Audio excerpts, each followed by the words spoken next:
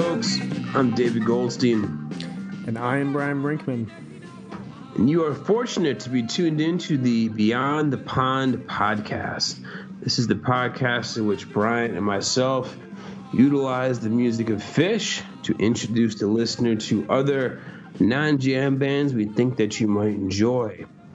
Because we love Phish very much, we are hardcore Phish fans, but we also acknowledge that sometimes Phish fans have a tendency to get a bit myopic and only listen to Phish, which makes their dinner conversations relatively uninteresting when you decide to bring up other bands. So we're going to do something about it. Yes, we are your dinner party assistants here, and this is our 14th episode, and we are focusing on the recent Phish run at Dick's in Commerce City, Colorado. We're going to be talking about the 46 days from September 3rd, 2017. Basically, the way this thing works, we break down a particular Phish jam, talk a bit about the history of the song, the way the song was performed during that particular show, talk a little bit about the show, the run that surrounded it, give you guys a little bit of a historical context, and then we break down the jam by way of 4 to 6 songs. I'll have a couple different themes that we utilize, and basically we're trying to bring you songs that we think, for one reason or the other, either sonically induced or some larger theme associated with the song that you would enjoy if you like this particular Phish song. And some of the themes that we're going to explore in this episode include killer tracks on less than killer albums, the wah pedal, and did we really need Dick's in 2017? And on that note, let's get to the Phish.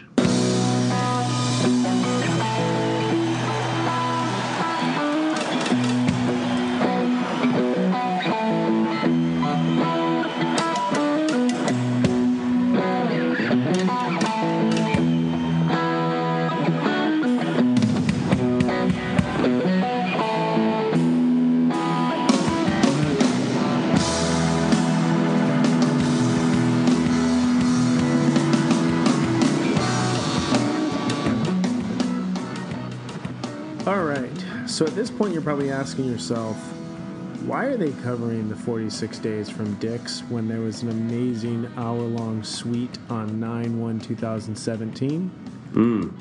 That's a great question. That's a very good question.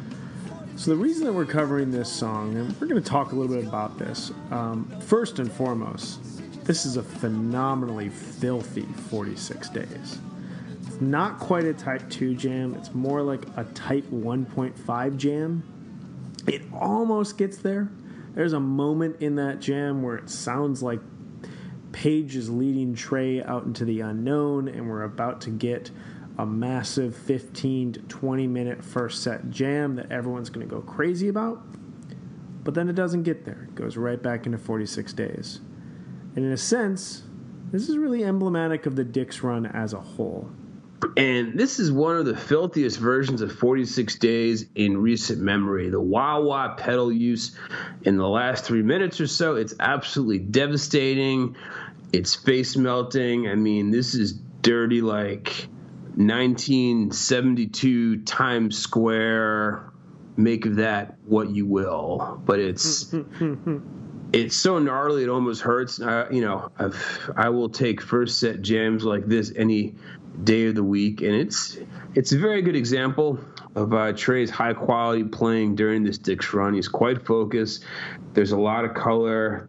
There's a lot of hose, and it's very fun just to hear him completely really go off. Like one of the few times I can think of him just going off and doing like a pure standing on top of the mountain solo was playing the Bowie cover, the Moon Age Daydream. Yes. On night one of Baker's Dozen. Totally. And this kind of has some of that similar Mick Ronson, just like utter abandon. Like I'm in my bedroom, I'm flexing in front of the mirror, and nobody's here with me, and I'm just going to destroy.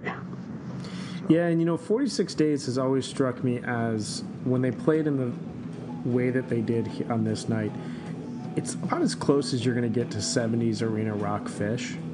it just kind of has like a cock rock feel to it, and like it's just a full-on rock song. And this one is very comparable to some of the more heavy rock versions of the song.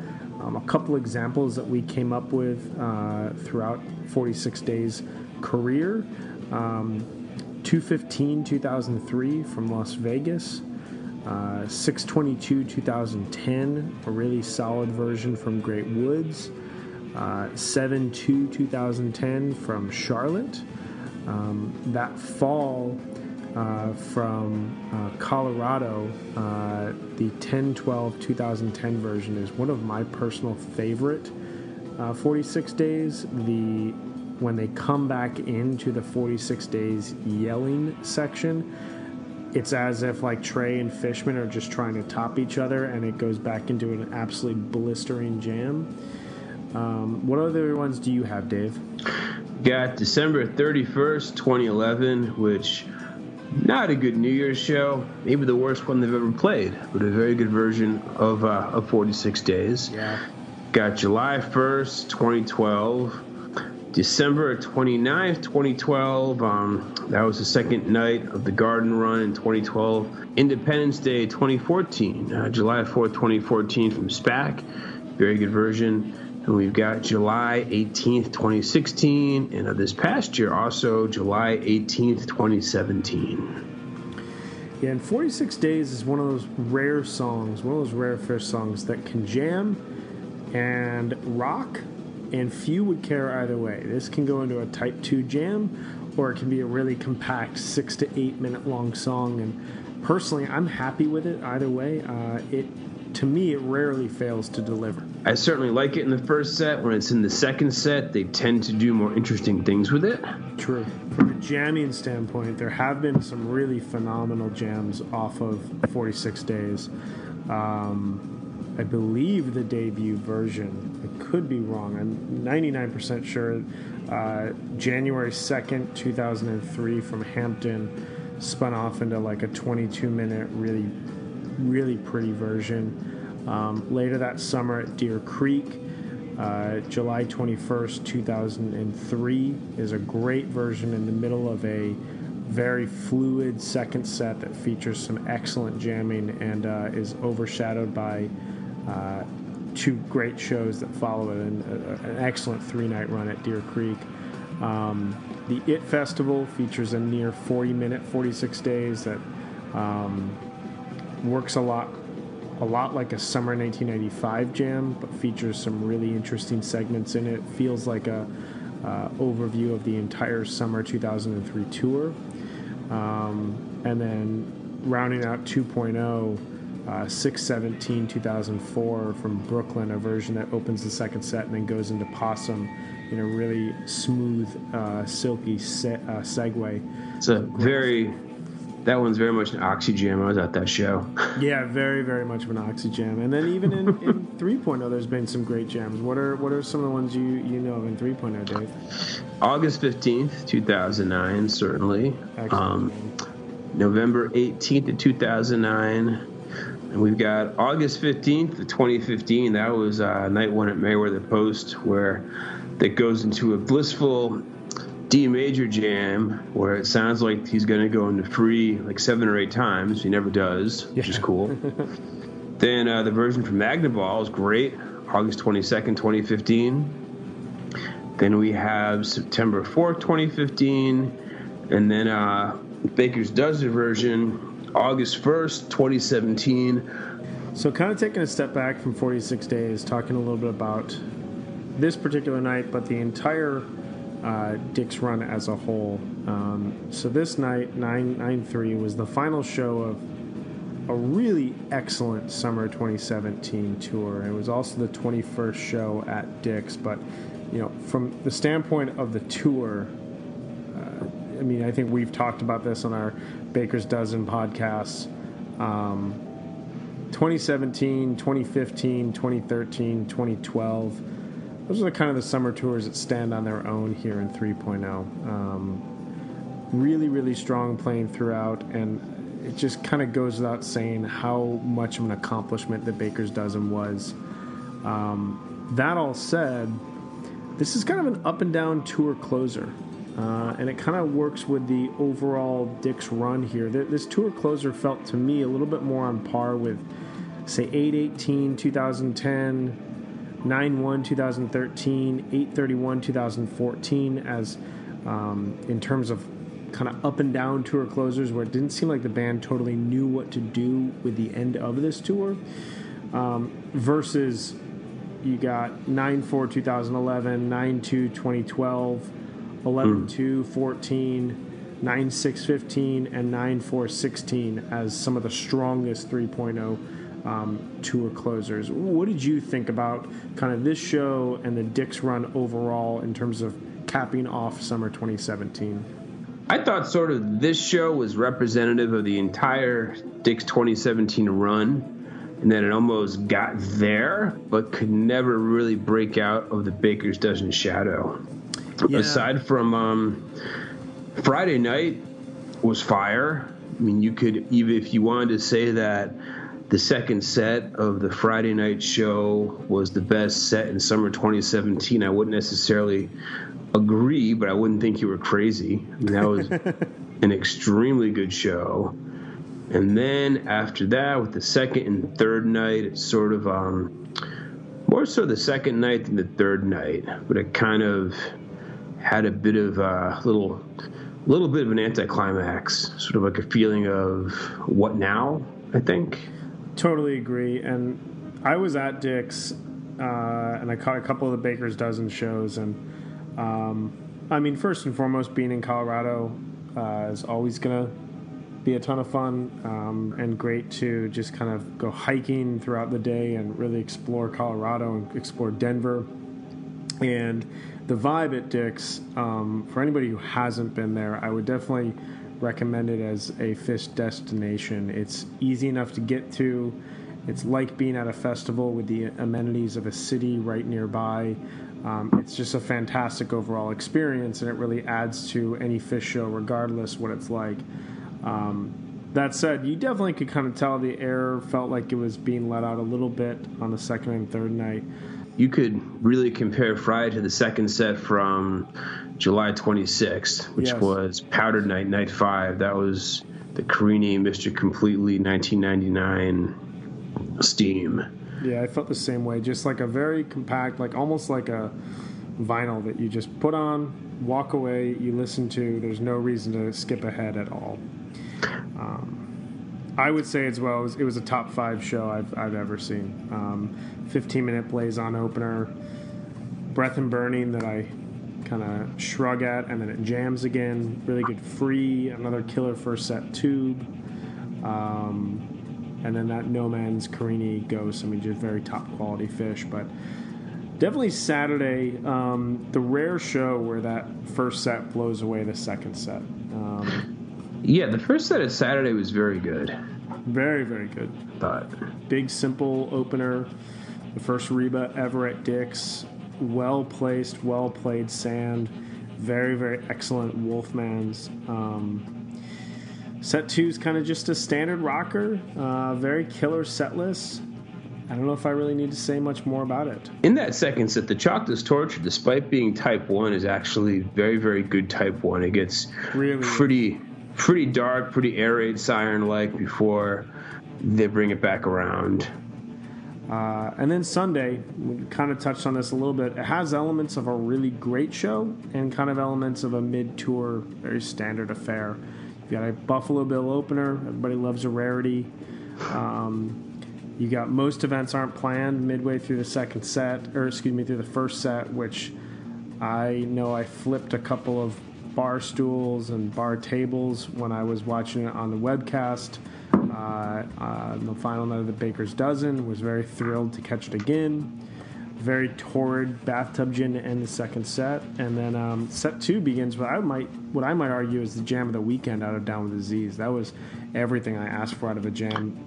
That one gets very Floyd, very Ummagumma, species of creatures vibrating with a pick type psychedelia. It was very, very good. Very psychedelic. I would kind of say it was my counterpart to the song I heard the Ocean sing that I saw at Baker's Dozen. That on was, Jimmy's Night, right? Yeah, they both just very, very disjointed, very weird, very psychedelic.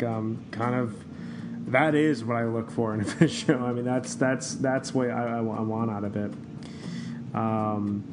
Great Light, really good Rockin' Piper, and then Meat Stick. And Meat Stick literally follows me wherever I go. I don't know why.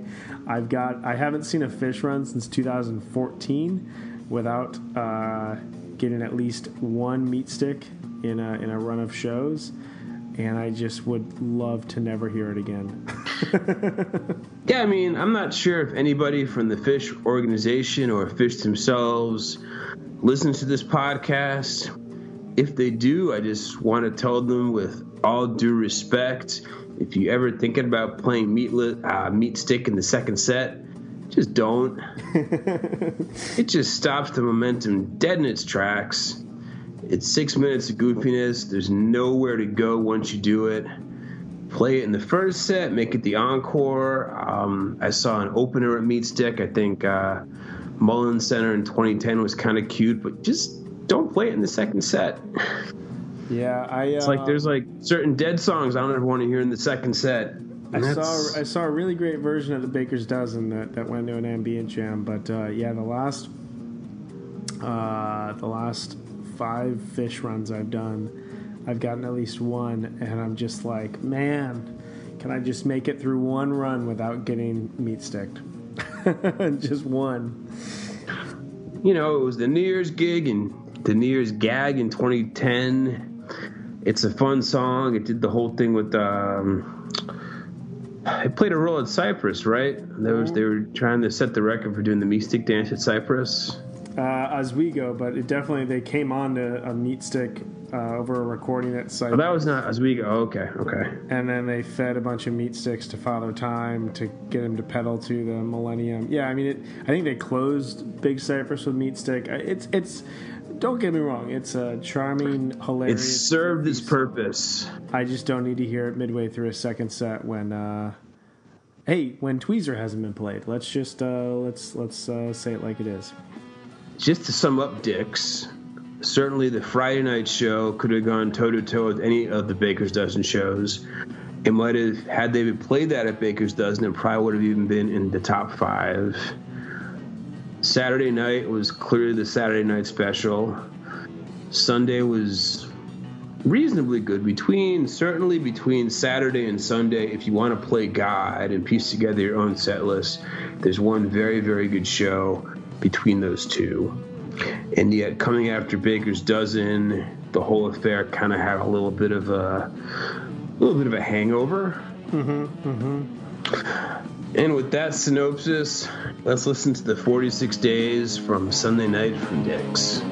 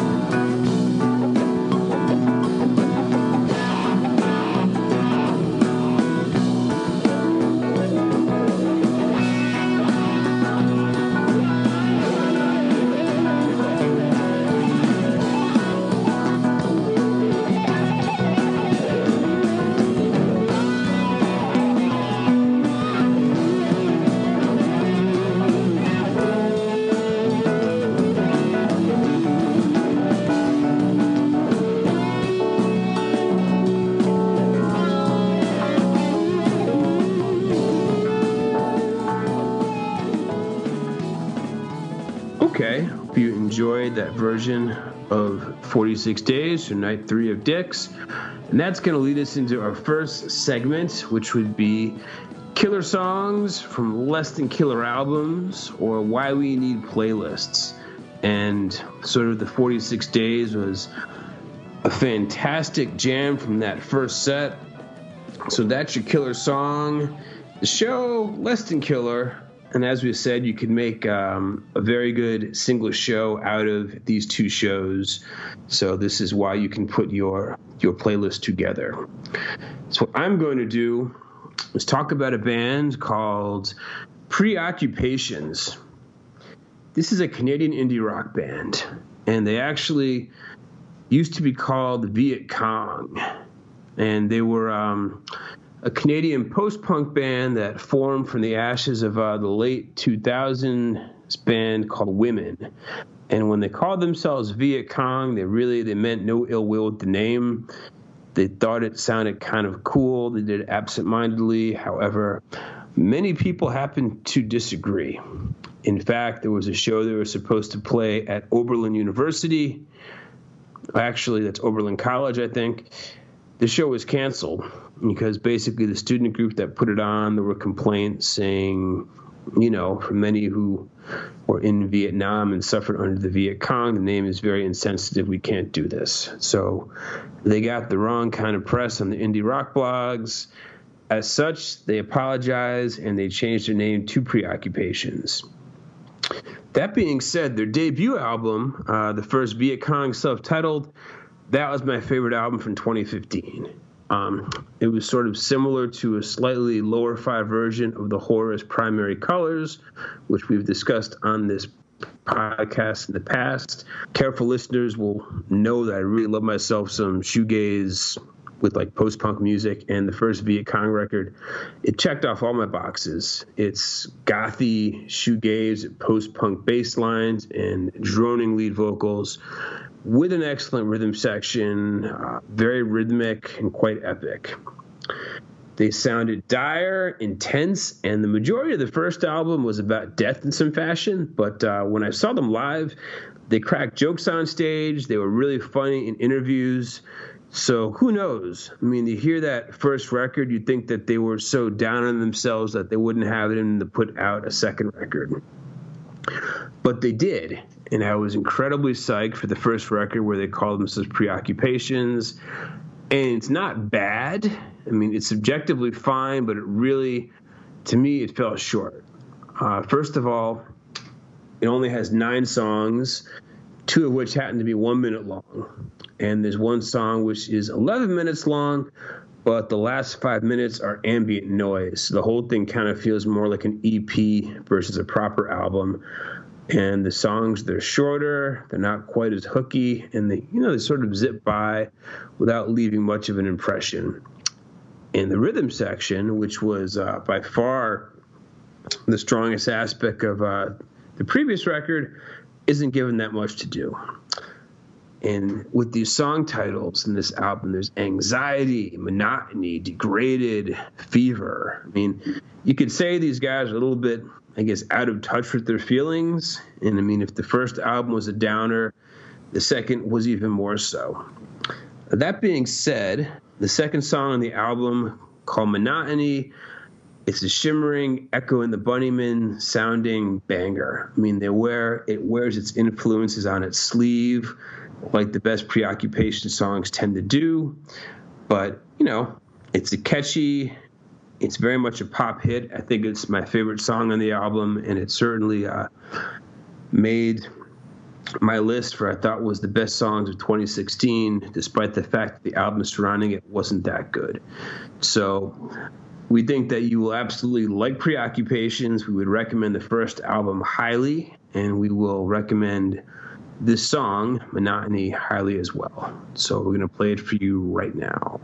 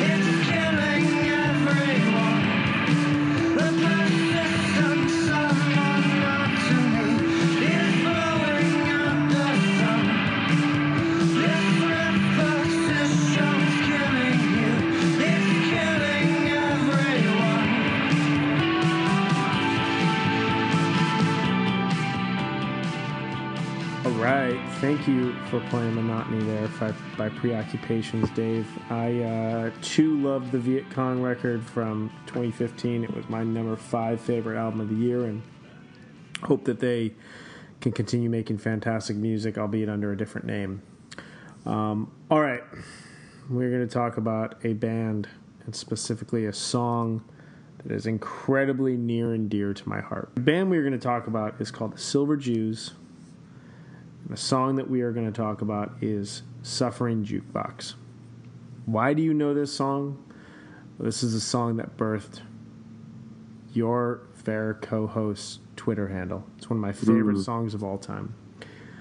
So the Silver Jews, so around the time of the founding of Pavement in the late 1980s, Bob Nastanovich and Stephen Malkmus teamed up with poet and cartoonist David Berman to write and record songs as the Silver Jews. Didn't go very far for the first 10 years, and Pavement took off and became one of the biggest, or one of the most important bands of the 90s. The naming of the band has always attracted attention, and David Berman claimed that he stole it from a billboard that was simply advertising silver jewelry. Now, David Berman has been the only consistent member of the group throughout their 20-year run, with Malkmus, Nastanovich, and Will Oldham, who's also known as Bonnie Prince Billy, and William Tyler, who we featured in episode 5, really great guitarists, have been passing members among almost 20 other artists. They've taken turns filling out the band. Only his wife, Cassie Berman, has lasted more than a few albums. So this is really one of those groups that is centered around one specific figure who gets musicians to play on various records. And the Silver Jews like to keep things very loose and almost a little bit sloppy, so it almost caters to them that they constantly have a revolving door of musicians. The Silver Jews were around and most productive between about 1997 and 2008, and David Berman broke the band up in early 2009 with a farewell show that was planned for January 31st, 2009 at the Bluegrass Underground Caves in McMinnville, Tennessee. Only 300 general admissions tickets were made available, and Berman promised there to play his 15 favorite Silver Jews songs. The reason for them breaking up was because David Berman feared that if they kept playing together, he would write the answer song to REM's Shiny Happy People. Really? Yeah. I did not know that until just now. I could name 5 REM songs worse than Shiny Happy People, but yeah, it was the great fear. He was also, I think he attempted to kill himself 2 or 3 times, so there's probably good reason. Yeah, that I was aware of. Anyway. Silver Jews are one of those bands that you really either love or hate, you get or you don't completely understand at all. David Berman sings with like the most biting sarcasm that I've ever heard. And what's more is his sarcasm is about death, materialism, infidelity, suicide, being in a coma, drug use, and occasional spurts in prison. He really tackles dark subjects in a very dark humor. He is one of my favorite songwriters, and he's one of the best songwriters ever at turning a phrase. And his deadpan delivery can lull you into a sleep before a single line will just snap you awake and will have you in complete awe. A few examples. In 1984, I was hospitalized for approaching perfection. Marry me, leave Kentucky, come to Tennessee, 'cause you're the only 10 I see. Might be my favorite line that's ever been written in lyrics. I'm lightning, I'm rain, it's frightening, I'm not the same. These are just a few examples of his brilliance, and they're scattered throughout their whole catalog. It's absolutely incredible songwriter. The reason for this album song's inclusion here is all of their albums, if you go on to Pitchfork, are rated as a solid 7 or better. Most of them are in the high 8s. But this, their final record, Lookout Mountain, Lookout Sea, which came out in 2008, it was given somewhere in the mid 6s. Many thought at the time that the band sounded exhausted and tired, and few were thrilled by the lyrics this time around. For me, this was my intro to the Silver Jews. I was passed this record by a very close friend, and I'll always have a very soft spot for the album. Though I do admit now, after listening to them and diving deep in their catalog, that it does pale in some comparison to, say, Bright Flight or American Water or even Tanglewood Numbers. Those are their probably 3 best records. That said, the song Suffering Jukebox is one of the best songs I've ever heard in my entire life. And lyrically, it sums up exactly how I've always felt about music I truly love. It's an homage to a forgotten jukebox in a dive bar. It's as sincerely sad as the Jews ever allowed themselves to be, and an honest testament to the passage of time and forgotten memories we all move on from. When I started a music blog in 2010, it was the perfect title for the way I was trying to present my music to the world. And when I joined Twitter a year later, it followed me along and is with me still. And it is one of my favorite songs ever. I hope it will become one of your favorite songs ever. And I would definitely encourage you guys to check out the Silver Jews. And I hope that you enjoy Suffering Jukebox.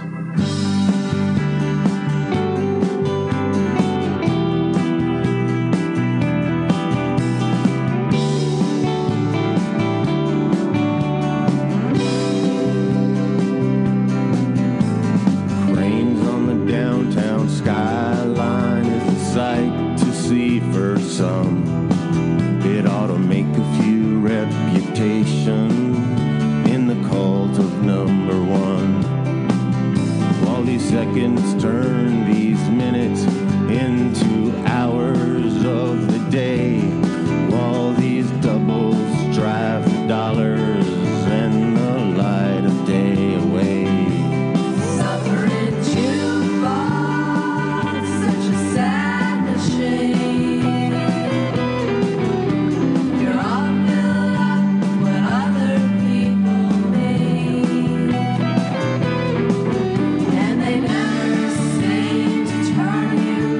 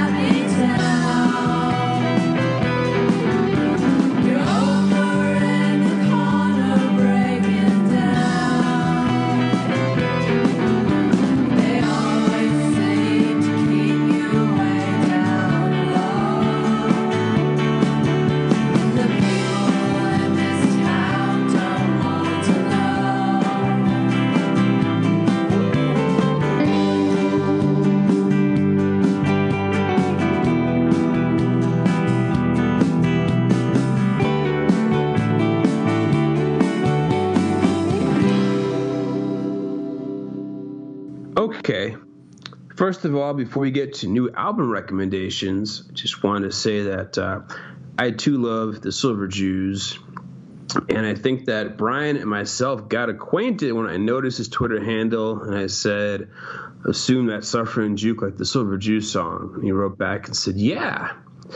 And that's all she wrote. I think that you're right. I think that is the further way we got connected. So my Twitter handle is the reason why we have a podcast, is what you can say. Were it not for David Berman and his whimsy, there would be no Beyond the Pond. So thanks, David Berman.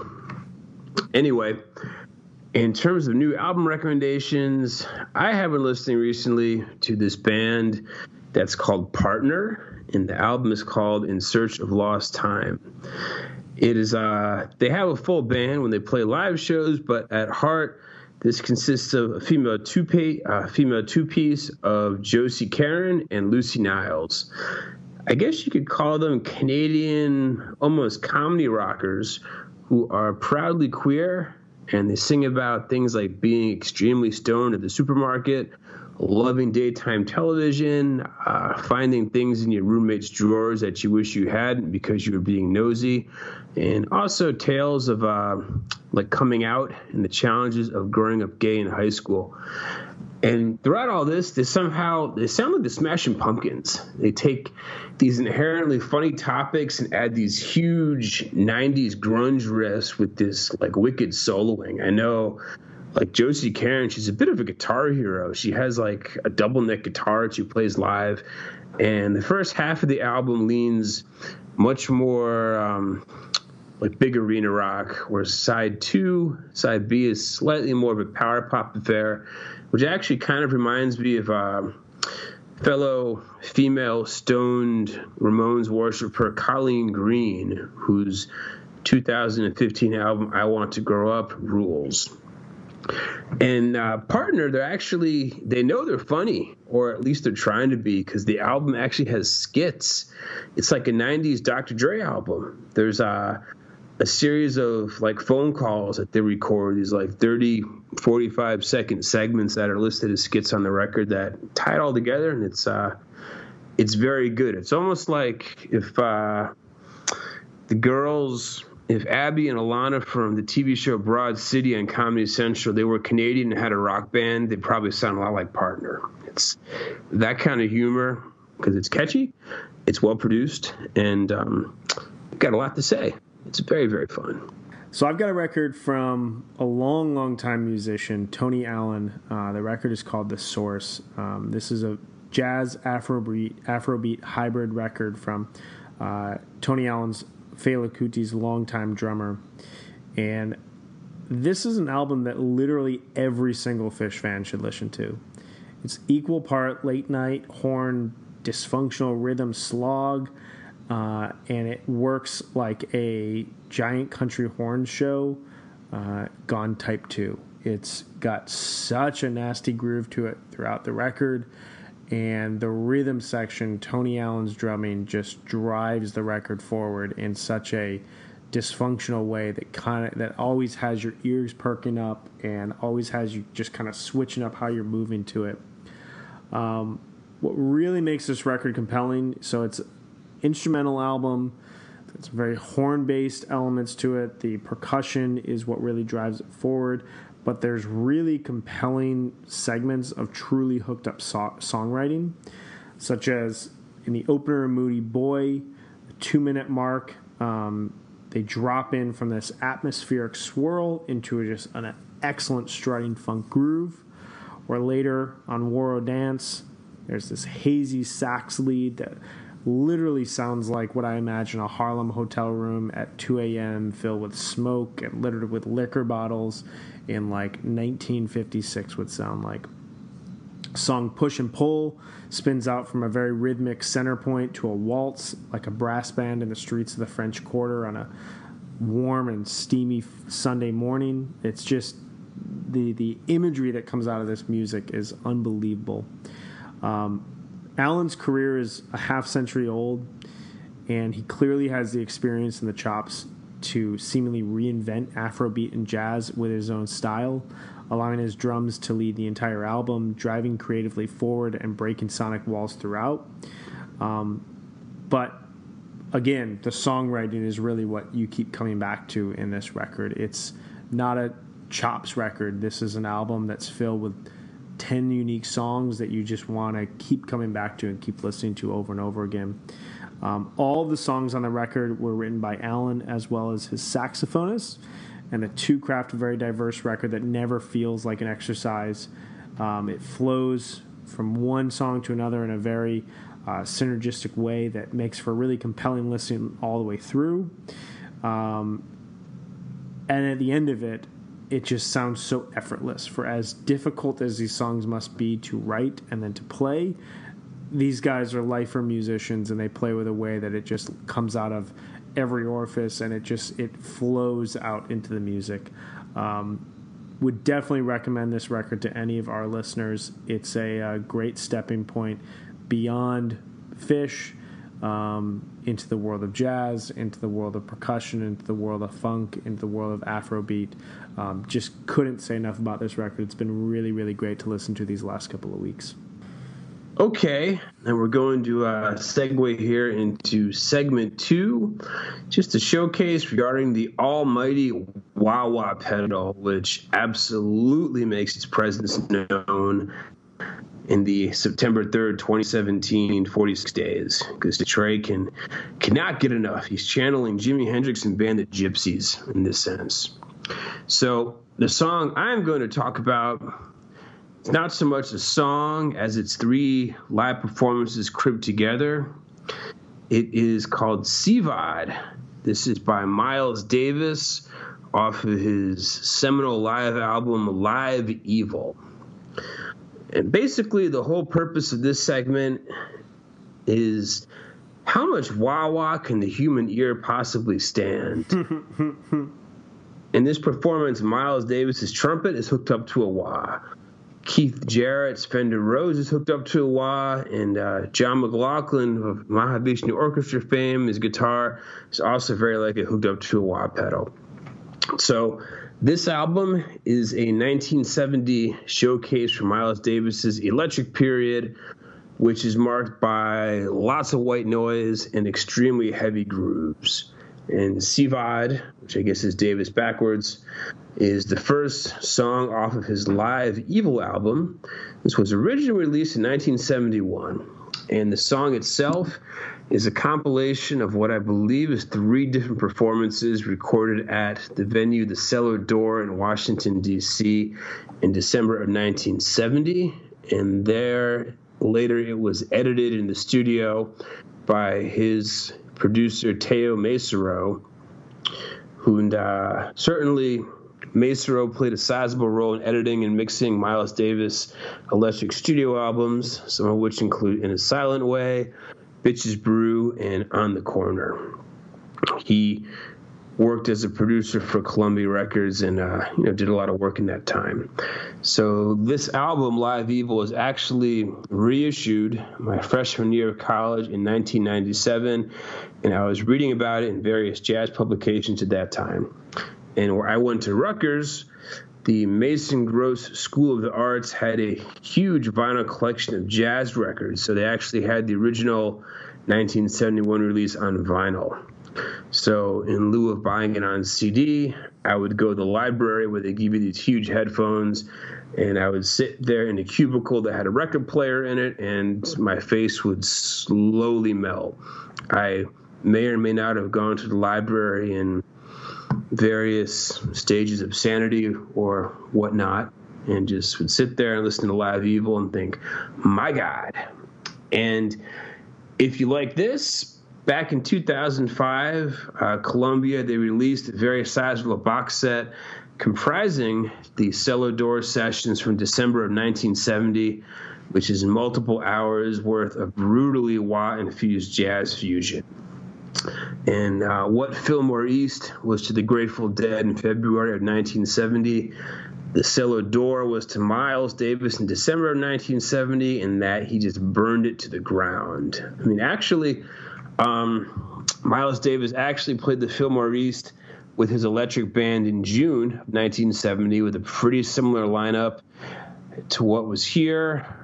Those shows are also released, but in terms of funk and musicality, for my money, the Cellar Door sessions from December, they are better. And I mean, at this point, Miles' band, now it reads like, sort of like a who's who of jazz titans. He had Jack DeJohnette on drums, Keith Jarrett on Rhodes and electric organ, John McLaughlin on guitar, Airto Moreira on percussion, and Michael Henderson on electric bass. He was 19 years old at the time, fresh out of Stevie Wonder's touring band, and he also put out some soul records of his own as a band leader in the mid-'70s and early '80s, some of which have these hilarious album covers. If you want to Google image Michael Henderson in Slingshot, I'm just warning you, you might not like what you see. But quite possibly the funkiest bass lines known to man are here, and the wah-wah pedal, it just rattles your brain. And if you enjoy getting your face melted off by the Trey Wah Assault in 46 Days, you should find something to enjoy here. It kind of sounds like a far more unhinged version of a fall 1997 Fish wah-wah guitar jam. Think of Black Eyed Katie and LSD and amphetamines, both of which Miles Davis was probably on in 1970. So without further ado, I'm going to play the first song off of the live Evil record called Sivad. I think you'll enjoy it.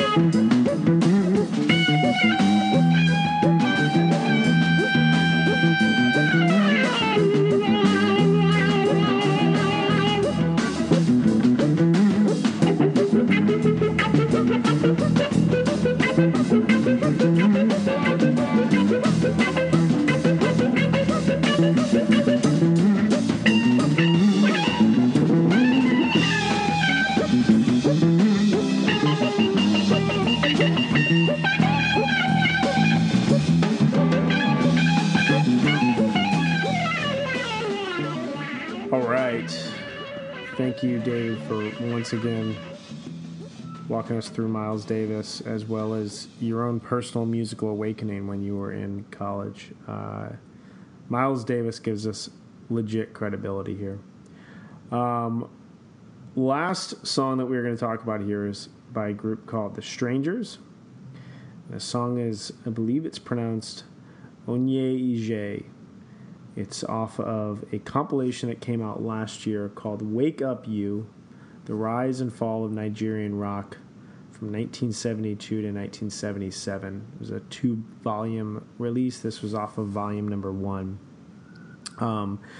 This features Nigerian psychedelic funk rock bands from the post-Civil War era, and it is probably the best use of the wah this song is, in a record filled with excellent wah playing. This record as a whole highlights a time when many Nigerian rock bands were being poached by major labels in the United States and the UK, notably following Fela Kuti being signed to Parlophone. This is the golden age of this genre of music in Nigeria. These songs all bleed sunshine and charcoal grills loaded with saltfish and dusty back roads and blistering heat and just a communal celebration of a true boom period in a region and in a country that isn't accustomed to them in the modern age. This was during a time when the country was experiencing a petroleum-induced post-war economic boom. And the songs reflected an era when the citizens of Nigeria found themselves out and about more, dancing in clubs, while at the same time, the country had gone from a very destructive war to peace, and many of the big cultural issues had been overlooked and swept under the rug, which is really reflected throughout the album and throughout all these songs. From an influence standpoint, so James Brown had been a huge influence on the country's music scene to this point, but this was an era where there was a strong urge to craft a truly Nigerian voice of funk rock and jazz and Afrobeat. And this was best exemplified by Fela Kuti.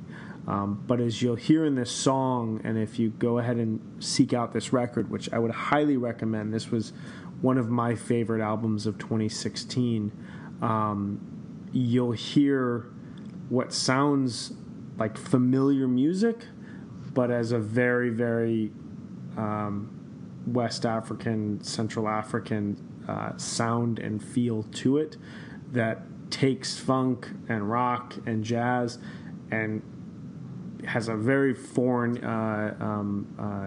interpretation of it. It's wild to listen to.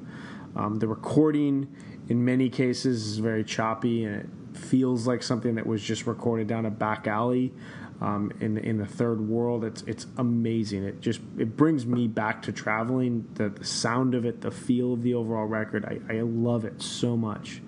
The movement throughout the compilation can really be summed up in the desire to be free and happy.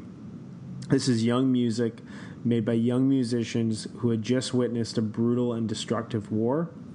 And while their lives would not get any easier in the long term, this is a generation of people that suffered greatly by an oppressive government and by extreme poverty. The music is reflective of their youthful optimism and their desire to celebrate simple pleasures with friends and family through, in many ways, very straightforward and very engaging music. So I hope that you enjoy Onyeje by The Strangers, and I sincerely hope you seek out Wake Up You, The Rise and Fall of Nigerian Rock.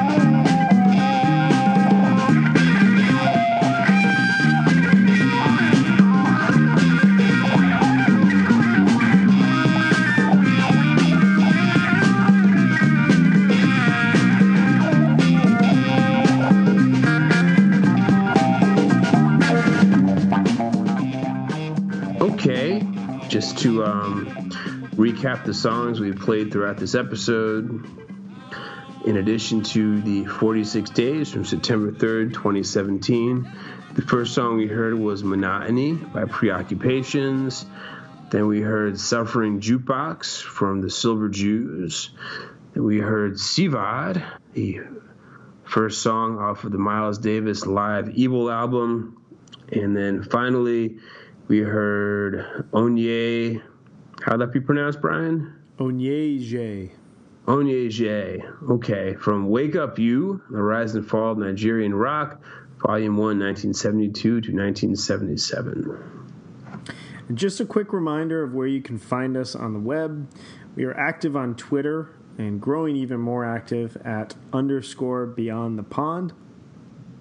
We have a Medium page that gets published with each episode, medium.com/Beyond the Pond. And Spotify we utilize we share all the songs that are available on Spotify from each episode. So we are just shy of 100 songs now, which is pretty cool. Checked it out today. Lots of great, very diverse music on there. Some fish on there that is found on Spotify, but really would encourage you guys to go and just press play, press shuffle on that. There's some great material in there.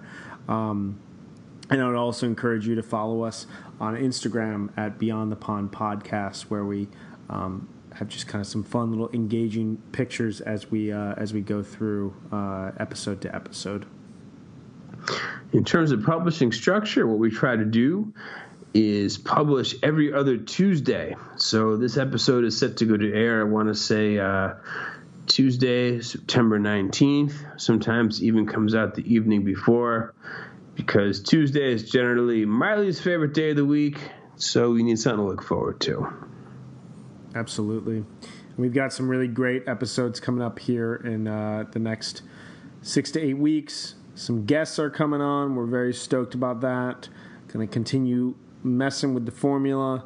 If there's any jams out there that you guys want to hear us dissect, please by all means add us. Let us know. We're more than willing to take some ideas.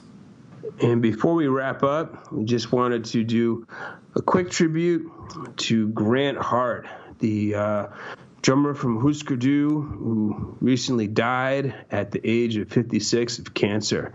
Now, Husker Du was a band that we featured on Beyond the Pond. I believe it was in the episode showcasing the Reading 2013 Down with Disease, songs that made you want to run through a wall. We played the song Celebrated Summer. I know that Husker Du is a furious 80s post-punk band, one of my favorite bands.